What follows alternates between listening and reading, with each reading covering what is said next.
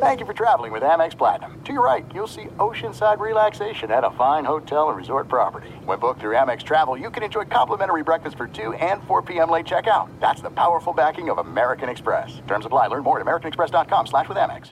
When you buy Kroger brand products, you feel like you're winning. That's because they offer proven quality at lower than low prices. In fact, we guarantee that you and your family will love how Kroger brand products taste. Or you get your money back. So next time you're shopping for the family, look for delicious Kroger brand products. Because they'll make you all feel like you're winning. Shop now, in-store, or online. Kroger, fresh for everyone.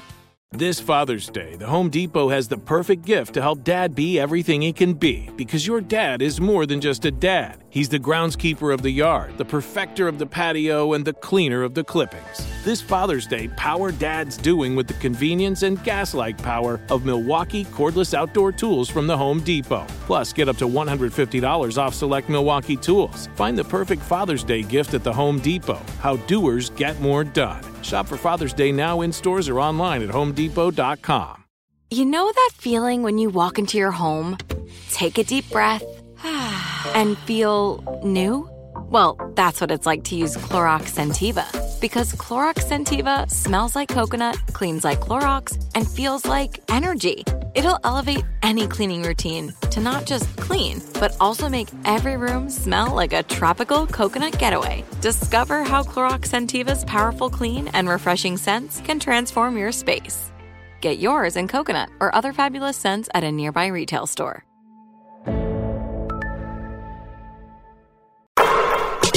What's up, Open Floor Globe? This is Ben Golliver with the Washington Post. I am joined on the other line by Michael the Pod Pina, who is of the internet everywhere on the internet. Michael, your coverage has been amazing here through the bubble, and I don't know if it started to hit you this weekend, but it feels like we're coming down the home stretch of sort of the first lap of the bubble. We've had a couple teams eliminated already. The Washington Wizards were first on Friday, followed by the New Orleans Pelicans and the Sacramento Kings on Sunday. Further cuts will be happening this week in advance of the Western Conference's play-in round, which is going to take place on Saturday and then Sunday if necessary. And from there, Michael, the long-awaited 2020 playoffs are going to grace us with their presence next Monday. I'm pretty excited about it. It's been crazy. Feels like time is flying down here. I can't believe, some of these guys are already going to be packed up and jetting out of here as early as Friday. But I wanted to start with just a quick round of fact checks on some of our takes from the hiatus because, we got a few off during the 4-month time period, and now we've had a couple of weeks of basketball to kind of review things. I think one of my strongest held takes, Michael, was the idea that the basketball was going to be sloppy, that defense was probably going to have an advantage at the start. It was an argument in favor of a team like the Toronto Raptors or sticking with a team like the LA Clippers. That's really not what we've seen so far here over the last 10 or 12 days, is it? No. If you go to cleaningtheglass.com, a great statistical website, it actually points out that offense over the past, it says here 2 weeks, but for all intents and purposes, since the bubble began, offensive rating, the average is 112.2, and before that it was 110.8, which is a number that also includes the bubble, so it's even lower than that. So yeah, we've seen I don't know, but I'm kind of flabbergasted by this, to be honest with you. Players like Damian Lillard just going off. I mean, he did miss those 2 free throws in the game against the Clippers, but then he just responds with 51. We've seen just ridiculous performances by other superstars that we're going to mention and talk about later on. It's kind of surprising to me. It really is. This is one where I do feel a little bit bad, not necessarily because of the original analysis, but because of the impact of the travel on it. Now, there's been a lot of talk about, hey, what's the gym like? Does it have good shooter lines? And the players have said they like the lighting, they like the lack of crazy backdrop behind the hoop and all those kinds of things. But we did talk about things like how would travel, or a lack of travel rather, make things easier for writers. I've even written a story about how the referees are kind of liking the lack of travel, how their life is so much simpler. They just have to go back and forth to the gym all day long. That's all they do. it does stand to reason that, like, in a situation where you're, trying to, put together chemistry on offense, timing, you're trying to manage your energy and all these kinds of things that NBA players have to deal with, and they're not having the wonky sleep patterns. They're not, changing time zones multiple times during a series. They're just chilling in one spot. Maybe in hindsight, it wasn't so, difficult to ascertain that there actually would be, an offensive explosion here out of the gate. I mean, I heard some stat it was up almost 10 points per game at some point. I don't know if that's still holding here to this point, but we've seen a number of, big-time scoring performances into the 130s, not regularly, but, multiple times. And I'm inclined to attribute it to travel, and then also possibly to teams just not having their full complement of guys, so maybe there's weaker links out there who can kind of get exposed a little bit more easily. But to me, I think the travel part's got to be a big deal, right? Yeah, the travel, for sure. I think that impacts and infuses a lot of this. I also think you bring up a really good point with, and I was going to get into this on one of our later questions coming up, but teams just not having the glut of their rosters available, or players who weren't able to participate in the training camp segment, who came back because of coronavirus or a different reason.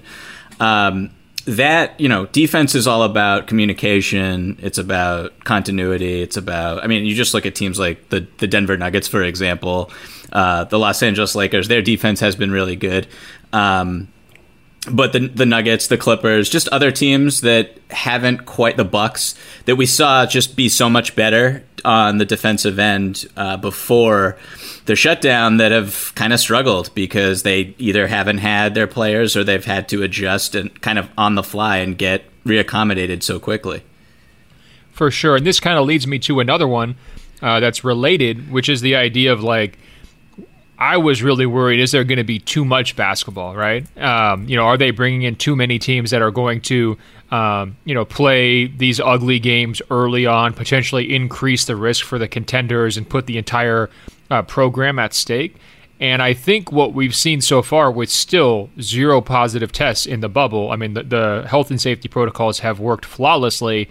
I actually do have a real second thought on that one too, Michael, because we're sending home some really interesting teams this week, right? Whether it's, now the Pelicans are not the most interesting. They've been certainly disappointing. We're going to get to them later, but you do lose the Zion draw. You're potentially losing the Suns, who some people could argue is the single best story of the bubble. They still have an uphill battle to get themselves into the playoff picture. Ben, let me cut you off for 2 seconds, because I'm glad that you just mentioned the Suns, and I don't know if I'll have another opportunity to ask this question, but how difficult has it been for you to just watch all of this unfold? The best team in the bubble, your least favorite team? Well, here's the thing. They're doing the victory lap so quickly. They have their first 5-game winning streak in like a decade. You know what I mean? Mm-hmm. And all of a sudden we're getting the stories comparing Devin Booker to Kobe Bryant and all this stuff, and it's just like, you've got to be kidding me. And I understand the excitement. I really don't want to rain on their parade. I actually did local radio down in Phoenix last week, and they were already crowning the Suns as sweeping the Lakers in the first round of the playoffs. So I really like the passion and the excitement from them, but can we please just pump the brakes slightly? Just chill out a little bit. Anyway, it's good to see their success. It's been a long time coming. And, frankly, this whole season should have been better for them if not for the Ayton suspension. So it's nice that they're salvaging something out of it. But anyway, I guess my point here was the conventional wisdom maybe a month or two ago was this thing is too big, there's too many games. And now we're actually seeing some teams that, I would actually be disappointed if Phoenix has to go home this week, right? They've played well enough to be a playoff team. I'd way rather watch Phoenix than Orlando or Brooklyn. And a similar deal with Memphis. It would be disappointing to watch Ja go home. I just feel like there's going to be some level of sadness in losing a few of these younger figures from the Western Conference. It's not like these guys are going to go win a title, but it does kind of feel like, wow, the party's over already. Like, we just started. We just got here, Yeah, that's really no different from every other season. Like, it's just the Eastern Conference, Western Conference thing, where a team like the Nets is going to stick around. And I don't know about you, but I just have, like, there are some really interesting, you could look at the Nets as like a Cinderella story. It's something I wrote in my column on Friday. And if you're missing March Madness or you missed March Madness, the Nets are probably like your team. But no one, like, in reality, no one wants to watch the Brooklyn Nets play basketball without Kyrie Irving or Kevin Durant. I'm not missing college basketball that much. That's for sure. Yeah, no, I'm with you. But, like, yeah, I agree with you where there's teams like that will be around, and we're not going to get, one of Portland. The Spurs are super fun. I'm really having a good time watching them. Phoenix, as we've mentioned, it's like on one hand, us not getting to watch those teams in the playoffs is a huge bummer. And then on the other, it's like I am very excited for the play-in tournament game. So that's where I wanted to go with the next one, because that was another big topic of discussion of like, oh, are they going to be able to generate some interest with this play-in, and like, is it worth doing? And the NBA kind of like focused all their creativity on it. And I have a hard time remembering exactly what our take was. I feel like we were maybe sort of, oh, it's not really that big of a deal. Whoever wins is going to go get wiped out in the first round.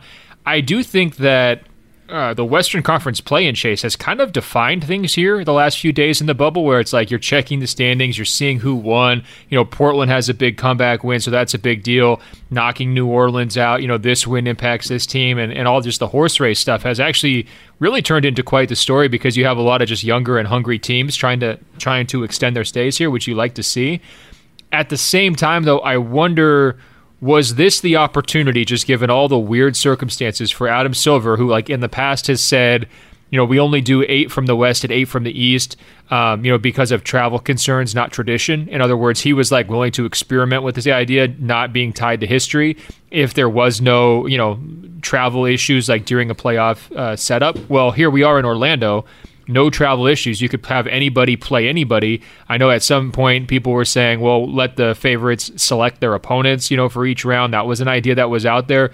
I just wonder if they had come up with a scenario to just take the top 16 teams, regardless of conference, would that have actually made a more entertaining, more fun playoff bracket, and actually have accomplished sort of what the play-in round was trying to accomplish, but like have done it in a totally better way that would have generated more TV revenue and just, gotten more interest? I mean, what do you think? Like, did we get so fixated on this idea of the play-in round that we missed a better solution for such a strange year? I think that you're right, where the first round of the playoffs probably would have been more interesting if the Bucks were playing the Suns or something instead of the Nets or or whoever the 8th seed, Magic, whatever team, at the bottom of the East. But I have a real quick nuts and bolts question for you about this, because for me, I really struggle to. I'm fascinated by the bottom of the West. I love you're spot on for saying that is what everyone should be paying attention to right now. I just can't even follow along with who is up and who is down. Like who specifically has an advantage, who is at a disadvantage, who is most likely to make it, who is not. Like it's very confusing, and I'm just of the mind where I'm like, okay, whatever happens, like I'm following along and I'm watching the games and everything, but I'm just kind of like, let's just get to the play-in game and just tell me who's in it, and I can't wait to watch. But I can't process like tiebreakers and all that mumbo jumbo. Like, are you in the same level with me, or are you more scientifically approaching this where you're able to really follow along in real time? No, I mean, I'm not like a full Matt Moore with like the magic numbers memorized and tweeted out like every morning at 7:45 a.m. I'm definitely not there. And I was in your exact same camp until probably Saturday, and then I started to realize like what I'm saying earlier, like Zion might leave. Oh no! Like I started panicking, and so I started digging into it a little bit more. And it's been a really fun race. I mean, it's complicated by this idea that it's not just about the typical race for the 8th seed. It's about that buffer for the 9th seed. And then it's complicated by the fact that not all these teams have played the same total number of games. So you're getting into these weird fractions where which ultimately is going to feel kind of unfair for whoever gets sent home, I'm sure. But yeah, I've been diving deeper and deeper into it, and it's been very rewarding. I mean, the Lillard performance, on Sunday, like, you don't want to go overboard and call it like this heroic thing because it was happening against the Sixers, who were without Ben Simmons and Joel Embiid. So it's like, congratulations, you lit up Alec Burks. That must feel fantastic. But at the same time, they're on a back-to-back. He had just completely tricked off a game against the Clippers with 2 missed free throws in the final seconds, so much so that Patrick Beverley is like heckling him from the sidelines. Paul George is talking trash, and that hardly ever happens. You just get this extended back and forth that carries over to Instagram, and it's the idea that like the Blazers can't get a stop to save their life. But as long as Lillard just keeps scoring 4-point plays, 3-pointers, dunks, like they'll be able to like pull this thing off. There was some real juice to it. You could actually, where we were standing after the game, you could listen in on their post-game celebration, and Melo had cracked, I think, the top 15 for scoring. And obviously their playoff hopes were still alive. They still control their own destiny with 2 games to go. So these guys were loving life in what amounted to like a portable classroom that they've got set up, which didn't even have a ceiling, right? So it's just basically like temporary walls creating their locker room. And it's not even as nice as your high school locker room. I promise you that, where these guys were celebrating. And it's just a beautiful scene. It's like these guys really want to be here. Not every team in this group, notably New Orleans, does want to be here. And, they delivered. So I think that's fascinating. And I just, worry for these kinds of teams like Phoenix or Portland, probably the 2 that want to be here the most, who have both, made really strong cases to get to stay. One of those teams is going home, and I just think that's a little bit of a bummer. Is it worth completely throwing out your typical postseason format to save them? A lot of people would know. Michael, I would say yes. I would say that they should have done that, just taken the best 16. We would have a better playoffs. We would have more juice. Can you imagine Milwaukee versus Phoenix, right? Instead of Milwaukee, Orlando? You're watching that one for sure, right? But real quick, like, would you be focused that much on the games right now, though? Like, you're kind of delaying the satisfaction of the playoff series, but these games would be extra meaningless, don't you think? Like, do you even consider... I hear what you're saying, but they would still have to crack into that top 16, right? So there's still some level of a race with the Orlandos and the Brooklyns of the world to like get their record up to the point where it needs to be. So it wouldn't be, I would just trade the instant gratification of the play-in round for the delayed, longer gratification of better playoff series. And this is also just a hobby horse of mine. I've been riding it straight into the ground for the last 5 years, but I do think you should keep as many of the best teams in the playoffs for as long as possible. At the end of the day, my idea that I definitely cribbed from someone else about how the top-seeded team should be able to draft who they play, I really think that would be just terrific, right? Especially right now. Who are the Lakers even picking? Think about that. Like, they're not even really good right now. So it's like they would clearly duck the Portland Trailblazers. I just think that would be incredible, and it's undeniable. I will not let anyone argue with me on it. They might even take a team like Utah, See, this is what I'm talking about. We could just be discussing who would the Lakers pick, and it would be, oh man, we're really missing an opportunity here. That would be pretty wild. The last one on the take referendum from the bubble, Michael, would be my idea that the favorites were going to steamroll people because the underdogs would just kind of roll over in a playoff series. I believe you were on a different camp. I thought you might have said something along the lines of, hey, it could just be chaos down there, and it could just open things up wide for a team like Houston or some of these other underdog teams. How are we feeling about that one? Obviously, we haven't seen it play out in a playoff round where the best teams are going really, really hard. And, some of the Lakers, trials and tribulations the last couple of days could be because, LeBron's not going 100% because the games don't matter. I'm just curious, are we leaning one way or the other on is the bubble playing to the favorites or is the bubble playing to the chaos? Which do you think? I honestly don't know the answer to this question. I did predict that it would be chaotic, but I also kind of thought that what we've seen so far, as I outlined before, is just these teams are not complete. Like the Clippers losing to the Nets, it's not a complete Clippers team. Now, that was obviously a crazy upset that I didn't predict or anything like that, but there's just other teams out there that, like the Bucks with the Eric Bledsoe situation with them. You have the Pacers where, Sabonis goes home with the foot injury and you move TJ Warren to the 4 and all of a sudden the team just takes on this completely different identity that's we didn't see coming. So there's just all this weird stuff happening. I'm starting to think, though, that once playoff series happen and teams are able to make adjustments, that we're going to see a little bit more of the cream of the crop is kind of going to rise. Except for the Lakers. Sorry, Lakers fans. But I do think that the better teams are, like, for the most part, looking like they are better than everybody else. And I think once we get a little bit more removed from, teams adding certain players and trying to incorporate them in, that those teams are going to look like the juggernauts that they were before the season was suspended. I hear you. The team that I've actually made me rethink this isn't the Lakers, it's the Bucks, because they've had a couple games like come down to the wire and they've really struggled to execute on offense. Giannis has got his scoring here and there, but the team overall offense just hasn't been up to snuff. Mm-hmm. They're kind of a little bit lost, looking around, whose turn is it going to be? And, Bud's had a couple questionable decisions. He took Lopez off the court at a key moment against the Mavericks, which just, was kind of a head-scratcher. Is Brook Lopez, like, the third best player in the bubble? Yeah, I was, why not? I mean, he's been balling. He's been balling, and he's getting his points in a lot of different ways, too. But I guess my concern with Milwaukee is just, like, when you're at home, first of all, you're probably going to get more calls, right? You're going to be able to ride that crowd momentum. They've got an awesome home court advantage.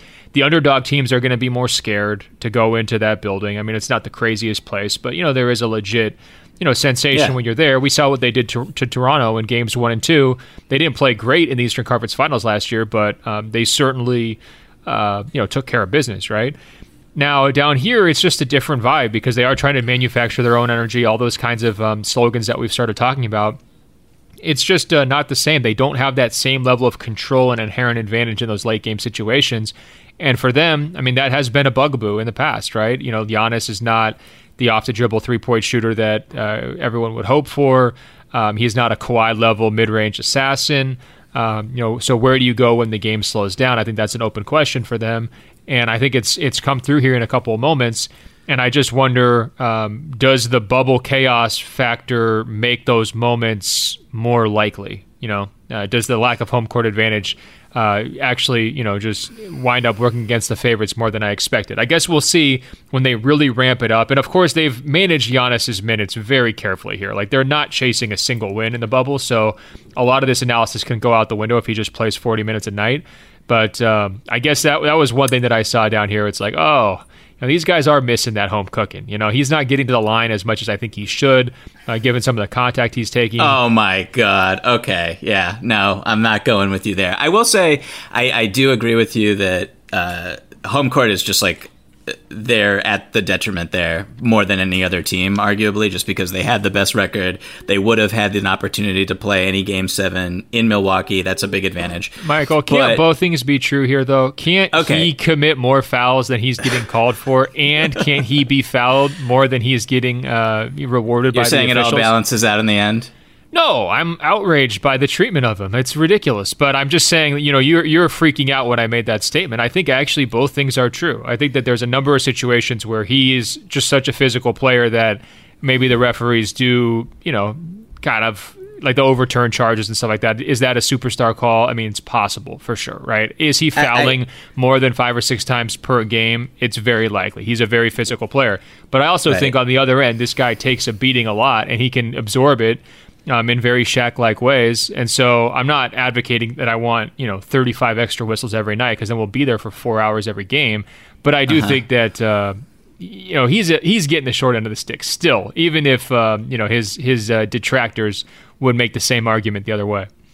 Love Giannis. I do want to point out 2 things. One, he just doesn't have any late game moves. Like, it's the dribble, put his head down, dribble, spin move when the floor is spread that is just completely unguardable. And then if you really pack the paint, he's going to kick out to 3-point shooters, obviously. But as we've seen in these crunch times, like, Giannis is pretty one-dimensional offensively, and that's going to continue regardless of where the games are being played. as you get against different competition. The second thing I just want to say real quick is that Giannis, and I've been kind of pointing this out because it's so bizarre to me, but 2 more air balls from the free throw line the other night against Dallas in a game that was very close. And if you at least gave the ball a chance to go in by having the arc be above the front of the rim, like maybe you win that game. So I just wanted to point those out there for you. Shameless trolling. Actually, Zion had one too. I know. I saw. Yeah, it was pretty rough as well. I think it's actually just the air circulation machines here down here in Disney World, Michael. They've got the super high-powered filtration. It just kind of knocks the ball off course. It could happen to anyone. I'm going to save that clip of what you just said, that ridiculous slander against Giannis's name. And when he's holding up that Larry O'Brien trophy in an empty gymnasium, and I'm the only person there to document it because everybody else has gone home, I will make sure to play that clip back to you. It's going to be fantastic. All right, let's actually hop to the other side of that game on Friday night. Sometimes these Friday night games get lost by us, Michael, because we put our episode out on Friday, and then by the time we come back around on Monday, the news cycle has already changed. I think we need to stop and pause and just do some real Luka Doncic gushing here. I mean, I don't know if you watched that game Friday night or caught the highlights. That was one of the most ridiculous performances I've seen in person this year, right near the top. It was the kind of game where, had that happened in Dallas, I'm pretty convinced fans would have been taking their clothes off in excitement. I think it was one of those where you're just ripping your shirt off because you can't believe it, just going absolutely haywire. There's no distance too far for the perfect trip. Hi, checking in for... Or the perfect table. Hey, where are you? Coming! And when you get access to Resi Priority Notify with your Amex Platinum card... Hey, this looks amazing. I'm so glad you made it. And travel benefits at fine hotels and resorts booked through Amex Travel, it's worth the trip. That's the powerful backing of American Express. Terms apply. Learn more at americanexpress.com/withAmex.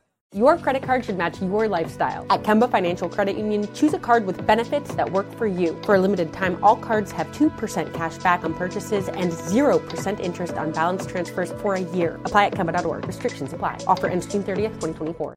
This Father's Day, shop at the Home Depot to find the perfect gift to help Dad be everything he can be. Because your dad is more than just a dad. He's groundskeeper of the yard, the perfecter of the patio, and the cleaner of the clippings. He's the weed-fighting, hedge-trimming, leaf-blowing lord of the lawn. He sees the job, and he gets it done.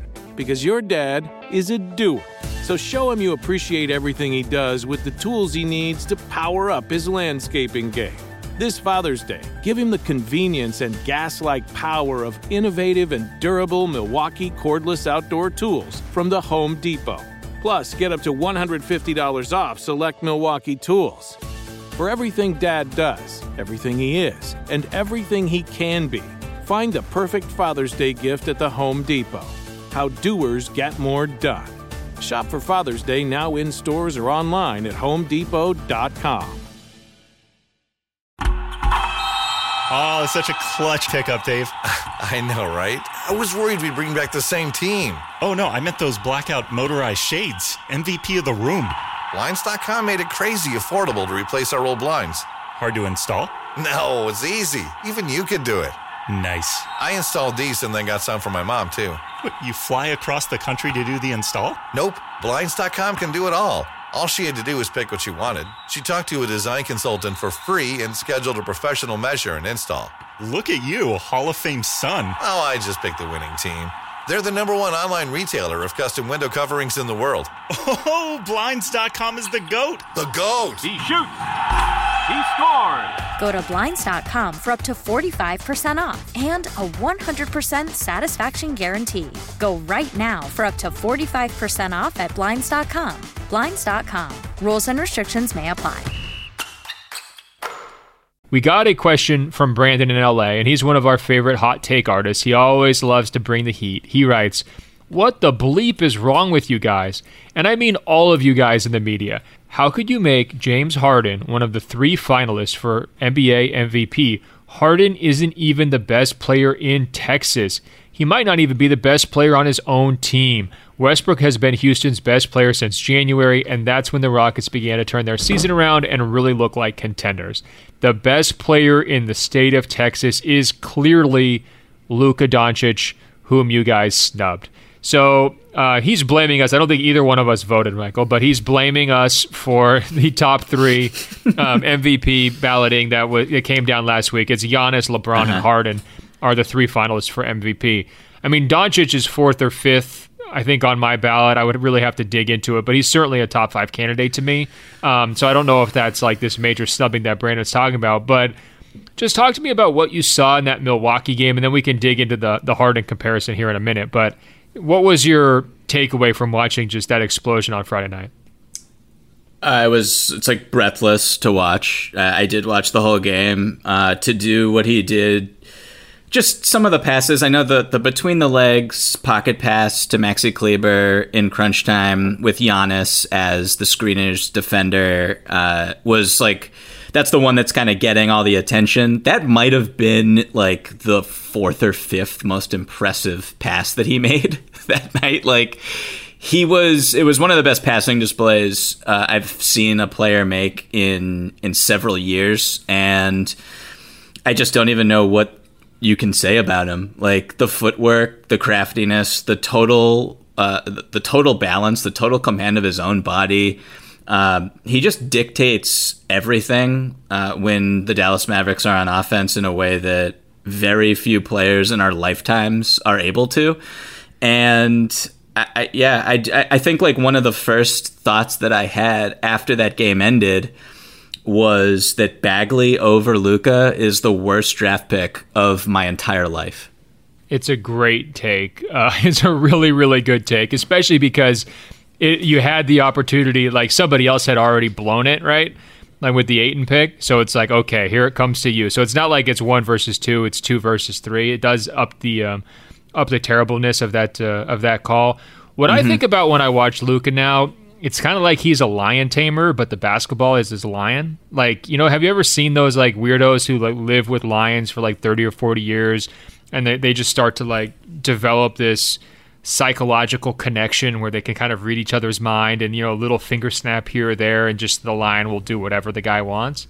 I feel like that's basically Luka with the basketball. Like before the game, he shot a half-court heave where the ball basically hit the ceiling of the building because he shot it like 45 feet up in the air, and it just rattled in perfectly from half-court, right? Can I really quickly just plug something off of what you just said? Oh, you have an article coming out about lion tamers? No, I wish. Check for it on GQ. The top 7 sexiest lion tamers with NBA nicknames. We're going to have to cut this so that I can steal that idea. But I interviewed Tim Hardaway Jr. On Friday, right before the game, actually. And we talked about an outfit that he was wearing primarily. But I asked him about Luka.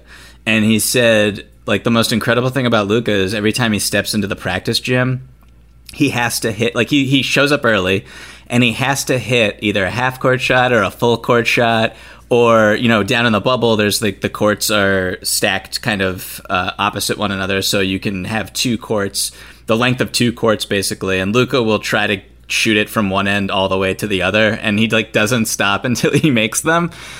So he's just like on a completely different planet, I think, like solar system, galaxy. Like, I don't even know how to judge this person. He is the basketball ridiculous. Is like a part of his body. I mean, you probably had guys in high school, like the athletes would like carry the football around. I mean, we had a quarterback at Beaverton, Taylor Barton, who wound up going on to a pretty successful career, but he would carry the football around with him everywhere he went. He always wanted to have it with him. You hear about guys like sleeping with the basketball. Like, I feel like Luka has done that with his entire life. It feels like the basketball is an appendage. He will do the little soccer headers every once in a while. He'll soccer juggle the ball with his feet regularly during games.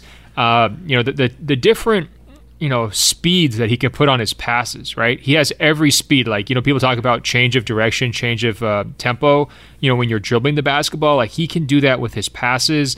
Now, look, there's a number of turnovers along the way. He definitely takes unnecessary risks, and his decision-making isn't always the best. But when he really gets himself into that state where he was like kind of like worked up and completely locked in, and the whole game is just like unfolding in front of him, it's pretty ridiculous. It's like definitely Magic Johnson, LeBron James level control and orchestration. And, is he going to be able to do that every single night? Question mark, for sure. But can he reach those kind of peak crazy Hall of Famer type levels? For sure. And I couldn't even believe Coach Bud, who basically hates ever giving a soundbite. I mean, that's like his least favorite thing to do in the world. And he was asked, like, who does Luka in year 2 like remind you of from an impact standpoint? And he's like, basically no guard ever. And the only name he could come up with was Tim Duncan. He's like, look, they're obviously different players, different sizes, different positions and everything else. But that was the first name that came to mind when he's talking about Luka and basically age 21 in year 2. That was pretty wild, man. That was not something that I expected to hear at like 1 a.m. on a Friday night. It took me a while to calm down after that. Yeah, that comment was absurd. Rick Carlisle, his comments have been... I mean, there's really nothing more that Rick Carlisle can even say about Luka. But one of the things that I think about often, going back real quick to like when 2 teams passed on him, and I guess you could say 3 because Atlanta traded him for Trae Young, is the criticism that he would not have, like his ceiling was not as high as other prospects, and that he would not be able to develop certain parts of his game because of limited athleticism. It's like the game that he had against the Bucks, he's not having as a rookie, and it is straight up terrifying to think about what he's going to do and how dominant he's going to be when he is like 28 or 29 years old, when his brain, because like his body is his body and whatever, like he creates space with his footwork, and it doesn't even need to be super fast or anything like that. But like as his brain gets even smarter, which is what happens when you age in the NBA, it's just going to be a horror show. Like there's just no defending this person. And whenever he makes a step back 3 that is like lightly contested or hard or heavily contested, and it goes in, it's just like, if this shot goes in more consistently, he's like the best player ever. Like he's on another level.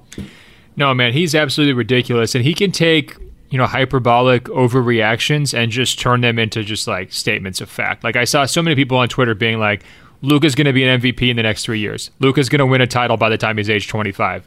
And it's like, usually when people do that off of a guy's like best game of his career when he's 21, it's like, okay, calm down. Like it was the people like saying Gary Trent Jr., perennial all-star potential based off of 6 games in the bubble, right? And that's when you're like, okay, slow down. Great like, take. I love that take, by the way. Like TJ Warren, is he better than Jordan? People love to go like that direction on social media and just, completely go off the rails. With the Luka stuff, it's like MVP by 25, very plausible. MVP next year would not surprise me. Title. I want to bet on it. I want to bet on him winning MVP next year. I swear to God. Like I think that he should be the favorite. I don't. Like why not? Why wouldn't he be the favorite? Well, I think we could get you a Gamblers Anonymous helpline there, Michael. You got a little too excited there at the idea of being able to throw your entire life savings at Luka, but it would be a completely reasonable bet. What about this Harden comparison, though, right? Because I think that, there's a lot of Harden haters out there. I imagine our guy, Brandon, emailing in is one of them. And Luka is the, fresh new kid on the block, right? He hasn't had the chance to, quote-unquote, flop in the playoffs. He's never even taken a team to the playoffs before. He doesn't have Harden's resume, as the Rockets bloggers were very keen to point out. That beautiful between-the-legs pass that Luka made is something that's like routine for James Harden, right? So routine that there's like a 3-minute highlight clip of him just doing it over and over and over against, very high-level defenses to all sorts of different guys on the roll. I think those are fair points being made by the Harden defenders. Right now, Luka or Harden, who would you pick to build your team around solely for trying to win a bubble title, and why? Harden in 2 seconds without even really having to think about it. Harden's just better. Like I everything I said about Luka is like, my astonishment is a lot of it is based on his age and his trajectory and what he will accomplish in his career, I think he's amazing now for sure. Harden's just better, like if statistically, in terms of value, like all the value metrics, on-off metrics really favor Harden. Their usage is the exact same this season, which is pretty funny. And Harden's true shooting is just notably better. He's just a more impactful basketball player at this point, and not to mention the defensive end, which is where Harden gets a lot of criticism. But Luka doesn't get like any criticism for his defense. And there was actually one writer who I don't even want to mention on the pod, but he gave Luka a vote for the all-defensive team, which my mind is melting. But Harden has been, playing humongous minutes, a part of some of the better defenses that the NBA has even seen in the last 5 years. So, it's not even really a question for me. And yeah, I think Luka, in terms of value, is kind of a victim of his own circumstance, where Dallas, their bench units are just always great. And even if you just look at this season, when Luka is not on the floor, Dallas is perfectly fine. When Harden sits, the Rockets are plus 0.01 points per 100 possessions or something. And when he plays, they're +6. So, and that's with Russell Westbrook on the team, and they stagger minutes. So I just think Harden's more valuable. He's more skilled. He is underappreciated for sure. And my praise for Luka is, I don't mean to temper it too much, because he's incredible, and I meant everything that I said. But it is just even more magical just because of his age, whereas Harden's been doing this for years. So we're used to it by now. Yeah, I mean, look, 21-year-old Luka is definitely better than 21-year-old Harden. So the fact that 21-year-old Luka is forcing a conversation or a debate with current Harden says a lot. And I agree with you. Current Harden deserves the attention and the recognition. He's done more. He's earned it. He's had a great season. I actually think he's more trustworthy in a playoff format, even though some people like to harp on that. Harden's had tons of big-time playoff performances. He's a well-oiled machine, better two-way player like you're describing. I'm with you on all that stuff. At the same time, who do I want to play with? I want to play with Luka. I don't know if it's the magic of that smile, Michael. I don't know if it's the joy for the game. I don't know if it's the dolphin headers of the basketball where he's bouncing that basketball on his forehead over and over like a dolphin. But it looks like an awful lot of fun to be a member of the Dallas Mavericks. That's all I'm saying. And I don't know if I would say the same thing about the Rockets. Actually, I do know. I would not say that about the Rockets. It doesn't seem like it's been super fun the last 3 or 4 years. And, ultimately, I want to win. So I think I would want to sign up for the Rockets for the bubble, because that would maximize my chances of winning. But if I'm tying my next, if I'm a free agent and I'm tying my next 3 or 4 years to this thing, I'm hopping aboard the Luka train immediately. You're moving the goalposts on me during your answer, but I just want to say there was a play that I want to point out at the end of that Bucks game where I thought Luka and KP were going to go at it, because I don't know if you noticed this watching live, but KP was, they ran a high pick and roll, drew the switch. I think KP had Wes Matthews on him or something at the high post. And he's just screaming for the ball. And Luka has his own mismatch, because I forget who was on him, but it was KP's man. So, and Luka had it going, and he could not be stopped. And so you would think in this situation, KP would space the floor, float out to the corner or somewhere, elbow extended. And instead, he's just screaming for the ball. And Luka kind of is being super nice and passive and gives it to him, and KP bricks a turnaround jumper from the elbow. And I thought that it was with a minute left in a 1-possession game, and I thought that was a really interesting play. I don't even know how to draw any conclusions about that, but I just wanted to point it out really quickly. Well, so that's what I'm saying. It'd be more fun to play with Luka, because even if you're going to throw a game away, he's going to at least give you the opportunity to do it. I mean, I kid. I just think that, look, it is the new flavor, right? And these teams that get on joyrides, the joyride never lasts forever, right? You can maximize basically a 2-year joyride before people start to get sick of each other, tensions start to brew, this guy's got too many shots or whatever else. But the Mavericks right now are in that like joyride stage. And I have a feeling that like they're going to be able to just continue to find people who want to play with Luka because he makes their life so easier. He's going to get guys paid, just like a Chris Paul or even a Harden has gotten guys paid in the past as well. And the joy stuff is infectious and it's very real. I mean, this guy comes out with a giant smile on his face before every game, and he keeps it like that, the whole way. It was so interesting watching him interact with Giannis before the tip-off. Luka bounds over like this, puppy with a giant smile on his face, like wanting to dap up and shake Giannis's hand. And Giannis is already going into his routine where he's got like the kill look in his eye and he's about to go run around and, stare down the stanchion and everything else. And, Giannis gave him a polite nod, but that was pretty much it. It was like, I'm about business. And it's just different styles, different personalities between guys. But I do think having your best player carry himself like that and be so happy to play, I think it matters a lot. And I think that, it's going to carry them well, and we shouldn't overlook that when we're talking about things like leadership potential or just like pecking order issues for Dallas like down the road. I think there's a tendency for even players like Dirk in the past to kind of be questioned on that stuff because they're European, right? Or because maybe English isn't their first language or whatever other reasons people want to come up with. I think that Luka's leadership potential is actually super duper sky high because he keeps everyone invested, right? He's able to set you up for success, but he also just has that, that personality you want to be around. Yeah. Could I ask you a question real quick, Ben? We know that actually is a question. So yes, you can, and you can ask me another. All right, Hassan Whiteside. We know who the Mavericks are going to play in the first round. In all likelihood, it's going to be the Clippers. Not certain, but that's what's most likely. Clippers are, I think, the smart person's opinion is that the Clippers are the best team and the Clippers will win the championship. What percentage are you giving the Mavericks to upset the Clippers in the bubble? 15, 10, somewhere in there. Does that 15? Feel too low? Stunning. Yeah. You're usually a very conservative person, so I was expecting like 3% out of you. So 15, I'm kind of blown away. Well, the Clippers just have not been that consistent top-end team here, and they've had so many guys in and out. That's probably what's influencing it more than anything. I also think that there's a chance Dallas is the third best team in the West, I mean, to me, it's like them or Houston.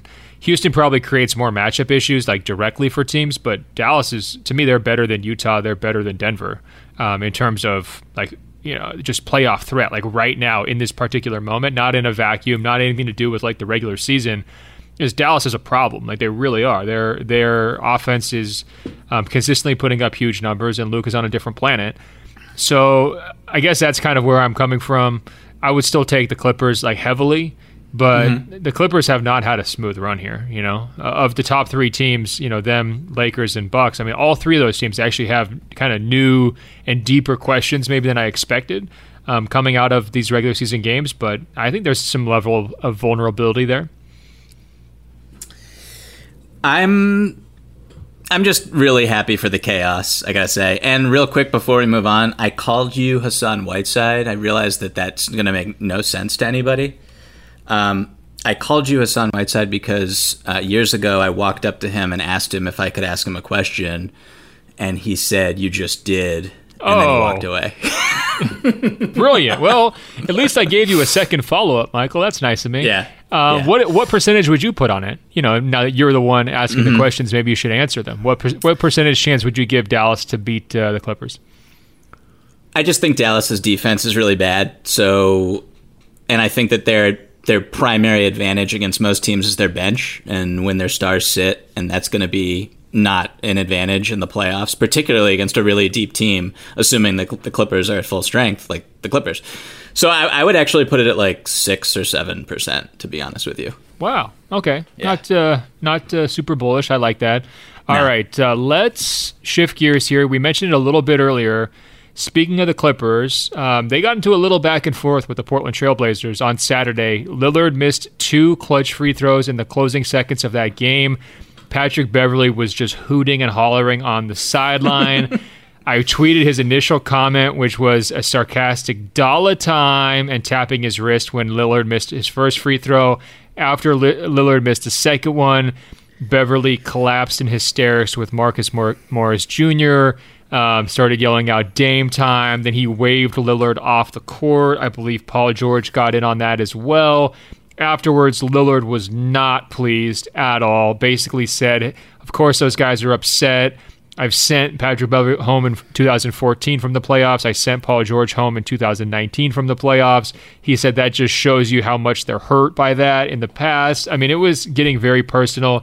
Then they exchanged shots on Instagram with Damian Lillard calling Paul George out for constantly changing teams.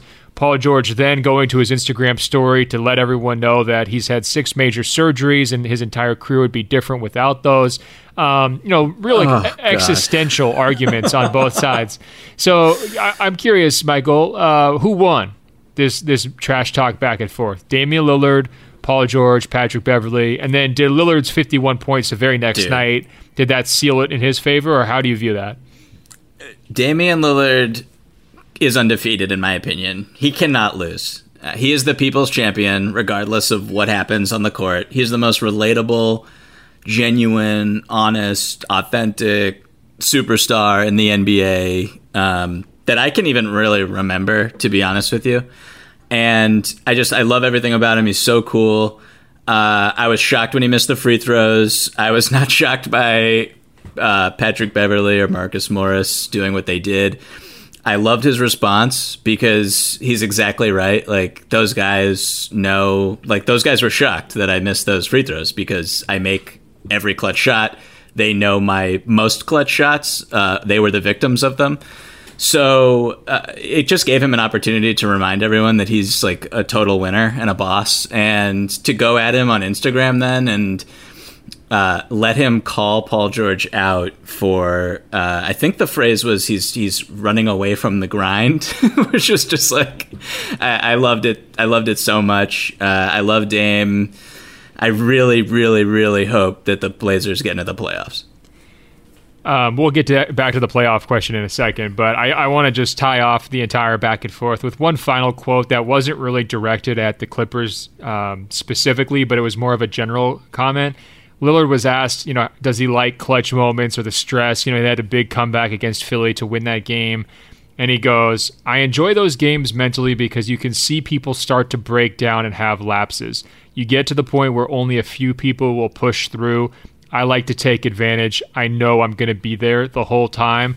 And as somebody replied on Twitter, John Wick flow. Like, that's kind of what he was going with there, where, it was just really kind of a sadistic viewpoint of just watching people crumble around him as he's trying to, make it through to the finish line. I just love the competitiveness, like you're saying.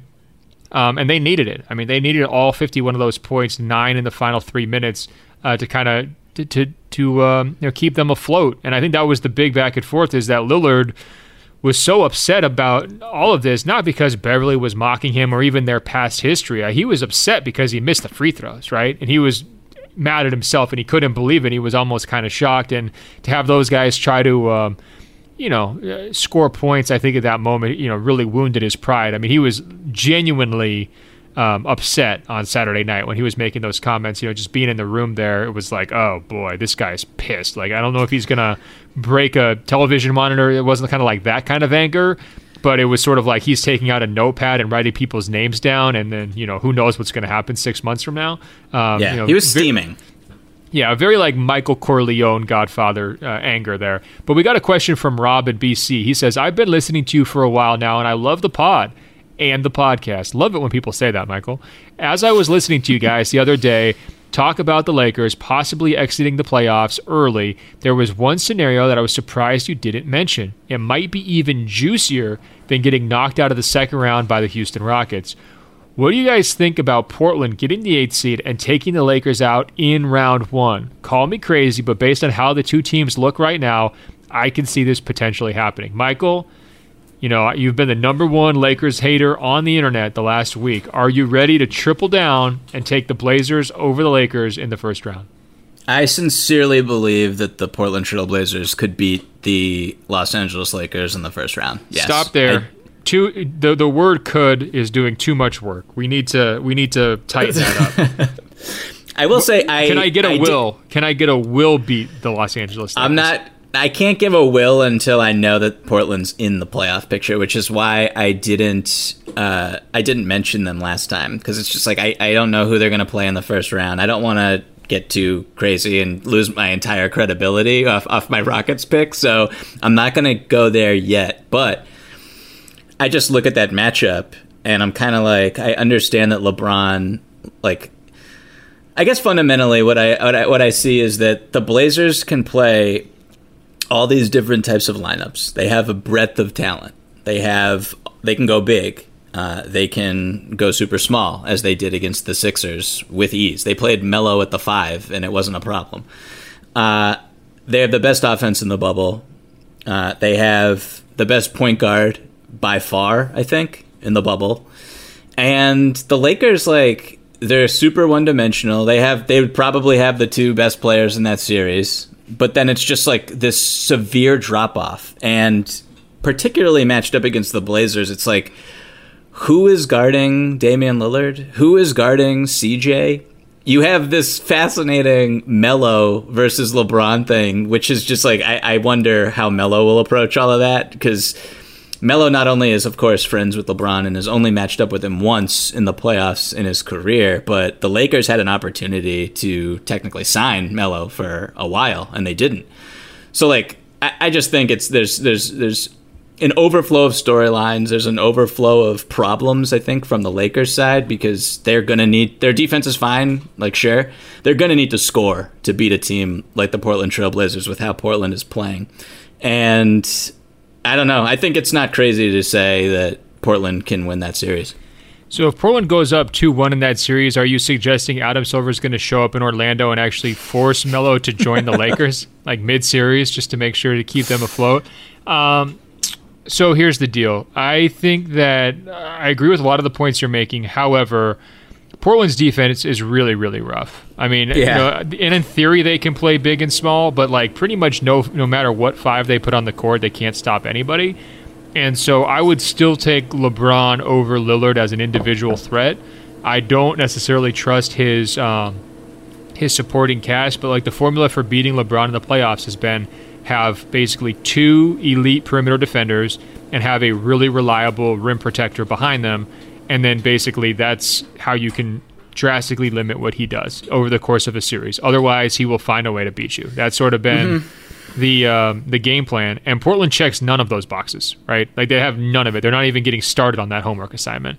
So that part really makes me nervous on their behalf. Now, at the same time, through 5 games of the bubble, Gary Trent Jr. had almost as many 3-pointers as the entire Lakers team through 5 games. That is a big problem, right? I mean, that is sort of the ultimate like 8-over-1 seed. How are they going to pull this off?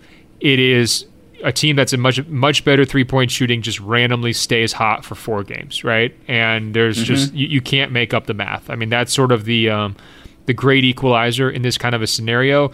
The matchups on the perimeter drastically favor the Blazers. You can't really use an Anthony Davis or a LeBron on either one of their guards, right? So that doesn't really help you. I think they will in crunch time, though. Just like thinking way far ahead. Like LeBron, I just think LeBron is going to want that task on one of those guys at least. And maybe you could use LeBron on CJ, but I don't think you could use either one of those guys as a regular defender on Dame. I don't think that's going to end very well. Yeah, no, that's fair. I think the question of who would guard LeBron in that series is a hilarious one for sure.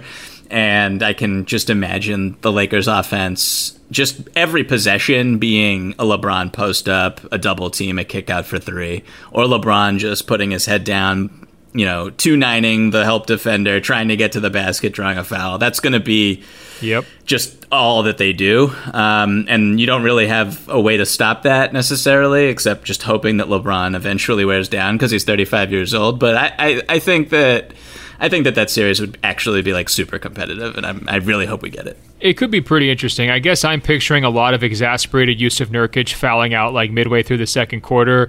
But I would say going the other direction, like I'm pretty sure KCP is like central casting for having a Damian Lillard 3-pointer shot and hit over the top of him, to be like, placed alongside the Paul Georges and I guess Chandler Parsons of the world. So you do have that kind of going for the Lakers on that side. But I would still take the Lakers here, but it's way more interesting than I thought it would be.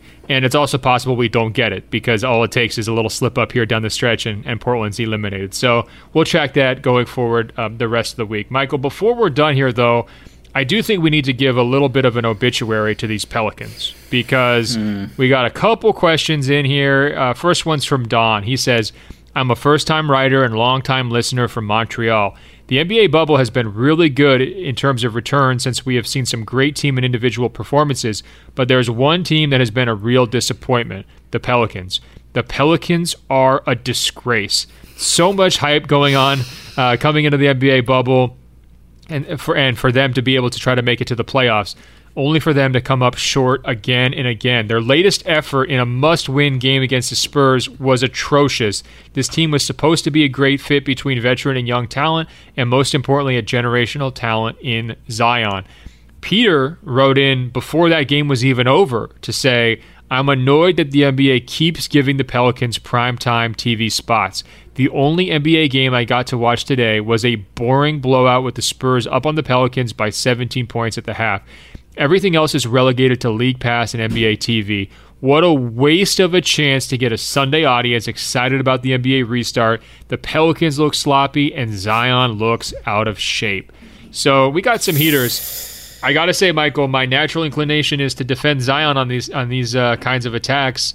I think the listeners were speaking facts only. I think it was pretty pathetic. Their outing on Sunday. They came out before the game half-hearted during pregame warm-ups. They played half-hearted defense throughout the entire first half. They made a little bit of a push, largely thanks to J.J. Redick and a few flashes from Zion. Their hearts were not in it. To me, the entire theme of the weekend, and I wrote about this in my newsletter, was who actually wants to be in the bubble? Who wants to sign up for another 2 weeks, right? And who's ready to check out? And that was actually one thing we got right, previously, going back a month or two, this idea of checkout time, people being like, I don't really want to hang out longer than I have to in Orlando. I'm fine to go home and hang out with my family instead. That's exactly what happened with the Pelicans. And every single person on that team basically is implicated with the possible exception of J.J. Redick. Those guys were ready to rock and roll out of Orlando. And their explanations afterwards made no sense. I mean, Alvin Gentry said there's no explanation. I told him it was a Game 7. They weren't ready to go. They're basically never ready to go. So I think that kind of points to the coach. And then with Zion, he looked heavy, as the emailer mentioned. He never really consistently sustained top energy. He didn't play the big minutes that he was capable of holding down in March. And then ultimately, he was a minus a lot of the time he was on the court. 4 out of the 5 games, I think he was a minus. He had one really nice showing, and that was about it. So I'm with these guys. I mean, look, they're young. It's a weird circumstance. There's all sorts of extenuating circumstances and situations you could bring up. But ultimately, that's a lot of excuses, right? Everybody's facing the same stuff, and this was the team that broke and folded first before many other teams did.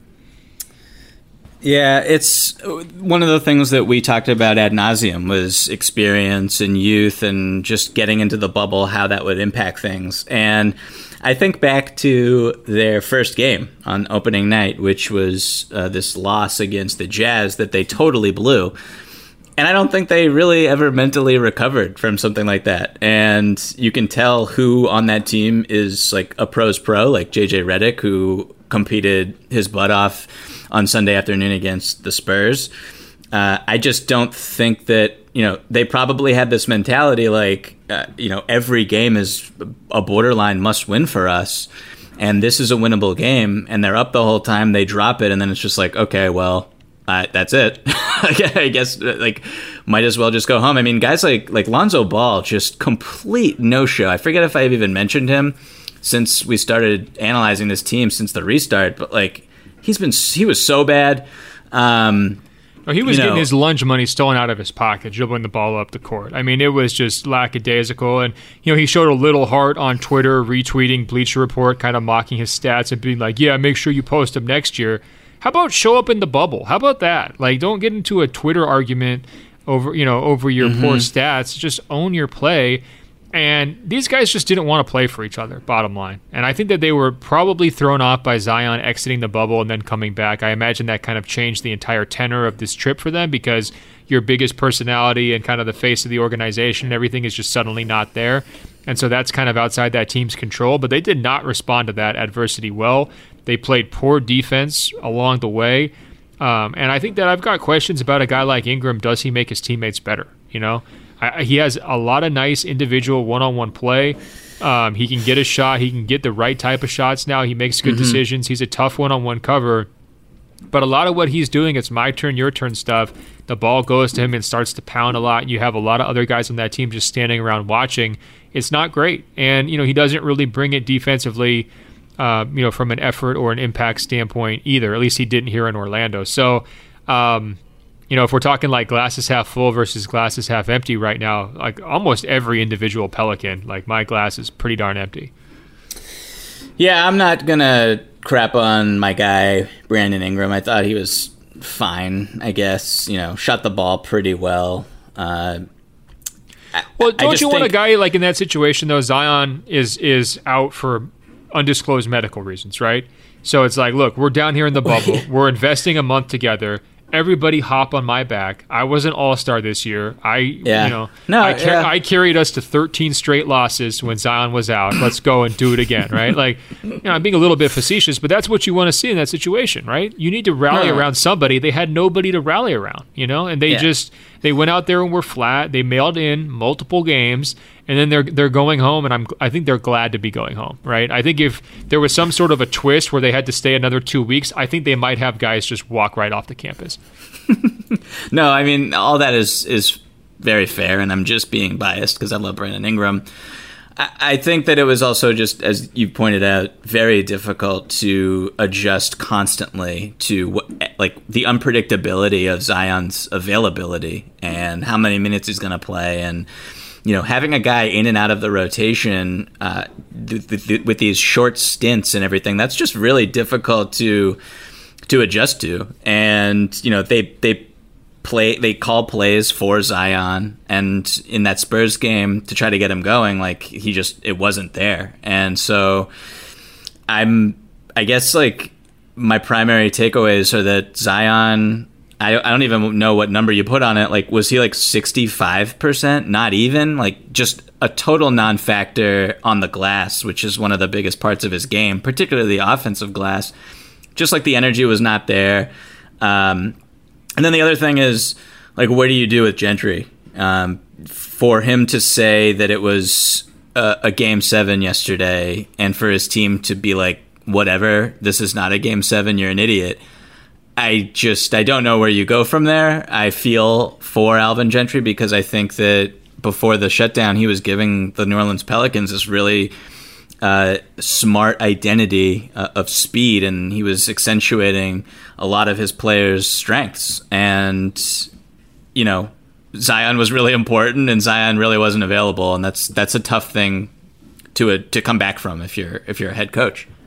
It's super tough. I mean, my first inclination would be is that it's time for a new voice because they weren't listening, or he wasn't getting through. But there are a lot of crazy circumstances here. I could see them trying to give him one more year, or at least the start of a year, to kind of make a better case for himself. I don't see a natural pivot or alternative in that particular situation. It's hard to know what direction they would want to go. So Woj reported over the weekend that if they let Gentry go, who has one more year on his contract, Ty Lue and Jason Kidd would be strong candidates for the position. What are your thoughts on those two? I mean, I could kind of see Ty Lue maybe. I mean, we've been over the Jason Kidd stuff previously, so I don't know if we have to go back down that route. Those are the kind of the high-profile names right now.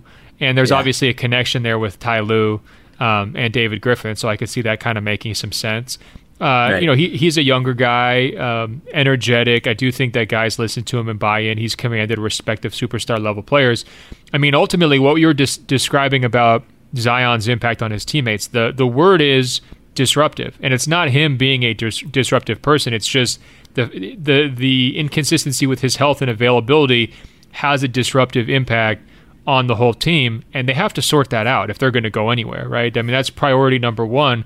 And so to me, when you're saying, like, what do you have to do to make the Pelicans into the team that they were supposed to be, to make them worthy of the hype, to make them worthy of putting on the ABC afternoon game so that we don't get these emails from guys complaining about being forced to watch them? You've got to get Zion completely bought in. You've got to get him in shape and to stay in shape, period, right? And that has to come from the coach. And again, I'm looking at whatever their system is right now. There is responsibility that falls on Zion 100%. He cannot be in the kind of condition that he was in, after a 4-month layoff. And there, again, the health stuff is tricky. There's really no way around that. But ultimately, he had to be better than he was for them to make any success. And so I think that's the next coach's main challenge. Can Ty Lue do that? I would think so. He's handled some challenging personalities before. Kyrie Irving and J.R. Smith and others. So I wouldn't be opposed to that. I guess if my choice was Ty Lue or Gentry, the more I'm thinking about it, I would go with Ty Lue. Yeah, I think that for Gentry, the difficulty there is, you want to be super hard on Zion about his conditioning, assuming that was an issue that he could have controlled over the break. But at the same time, you need, he was a holdover from the previous regime, right? So even though he has a prior relationship with David Griffin, if Zion were to go to Griff and say, hey, Alvin Gentry's yelling at me too much, goodbye, Alvin Gentry, because that's just how it works. And so if you're Ty Lue, I think you come in with a little bit more, credibility because you've won the title. As a head coach, you've dealt with personalities like LeBron, and you would probably, you're handpicked by David Griffin. So I think that he would be a little bit more comfortable pushing Zion and not worrying about the blowback that could occur. I would hope so. And I hope that's what happens, because we did not get to see Zion anywhere close to who he was in March. And it was the biggest disappointment for me so far of the bubble. And there was not really anything a close second. All right, we're going to close on a lighter, happier note, Michael. We got an email from Kyle. He writes, "What a strange time to be alive. July was definitely the best month of the pandemic for my family. The NBA is back, and my wife heroically delivered our second child. I pushed hard for the name Golliver Michael, but she pushed harder during the labor, so we agreed to go with her idea, Nicolo Timothy. Sorry, guys. Now I am finally back to my favorite pastime, watching last night's NBA games bleary-eyed at 2:30 a.m. while I try to get the baby to go back to sleep." So, Michael, how do you feel about being snubbed here in favor of Jokic and I assume Tim Duncan is where he's going with that nickname? Was this an epic disaster for Kyle? I mean, obviously, congrats on the child, Kyle. Good job. I'm really happy for you and your family. But did he blow it with his name? I mean, if I'm feeling snubbed, the number one thing is that Golliver is before Michael. It's a no-brainer to have Michael before Golliver, right? So I think you would even admit that. So I wouldn't have named the child Golliver, I'll tell you that. I really don't like my last name. It's kind of always haunted me. I feel like it's a typo, It's not great. So I wouldn't have named the kid after it, but I don't know. I mean, you don't want your kid to grow up to be a weirdo. Name him Michael. Who knows? I agree. Yeah, Michael's a great name. You can't go wrong. That said, Nicola Timothy is also a wonderful name, and congratulations on getting to stay up at watching NBA games at 2:30 a.m. bleary-eyed. I'm not jealous of that, but congratulations all the same. It does seem like this kid's going to have super high basketball IQ. If he's named after Jokic and Duncan, and he basically from birth is watching games at 2:30 in the morning with his dad, I feel like this kid, Hall of Fame trajectory. I don't know if I want to say he's the next Luka, but I would say, Kyle, get that basketball, and treat it like you're another appendage for your son. Just make sure he's always got it around. Make sure he's holding it. He's, just touching it 24/7. Who knows? Maybe we're going to be able to come back on this show, Michael, in 20 years, and we'll be talking about the number 1 pick in the 2040 draft, a kid who should have been named after us, but wasn't. All right, guys, that's the end of another episode of Open Floor. Guys, check us out on Apple Podcasts by searching for Open Floor. That's 2 words. When you find our page, scroll down. It will say rate and review. Tap 5 stars. It's just that easy to help us spread the word. Michael is on Instagram and Twitter at Michael V as in Victor Pina. I'm on Instagram at Ben.Golliver, on Twitter at Ben Golliver. Be sure to check out my Washington Post newsletter. You can find it on my Twitter page. The link is in my bio. Go ahead and give it a click. Sign up. It's free every single Monday. All right, Michael, until later this week when we're going to double back with a whole bunch of questions that people emailed us at openfloormail@gmail.com. Openfloormail@gmail.com. I will talk to you. Talk soon, Ben.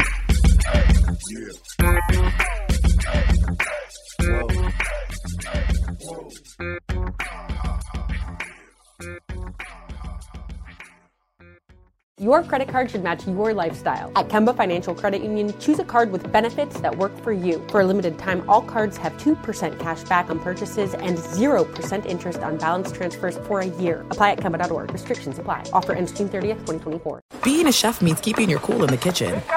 And with Resi Priority Notify and Global Dining Access through my Amex Platinum card, right this way. It's nice to try someone else's food for a change. That's the powerful backing of American Express. Terms apply. Learn more at americanexpress.com/withAmex. Hello, iHeart listener. We have a confession to make. Both iHeart and this commercial you're listening to right now would probably sound a heck of a lot better on the new Roku Pro Series TV. It's got side-firing speakers that fill your room with sound, Dolby Atmos audio that puts you right in the middle of the entertainment, and the ability to pair seamlessly with your home theater sound systems that already have surround sound and booming bass. If all that sounds too good to be true, it'll sound even better on the new Roku Pro Series. Your hearing isn't better, your TV is. When we come together, it's magic.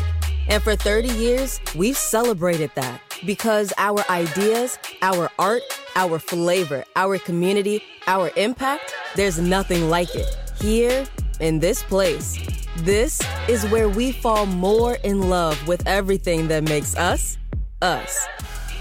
This is the place where we love us. Celebrate 30 years of loving us at Essence Festival. Get your tickets at EssenceFestival.com.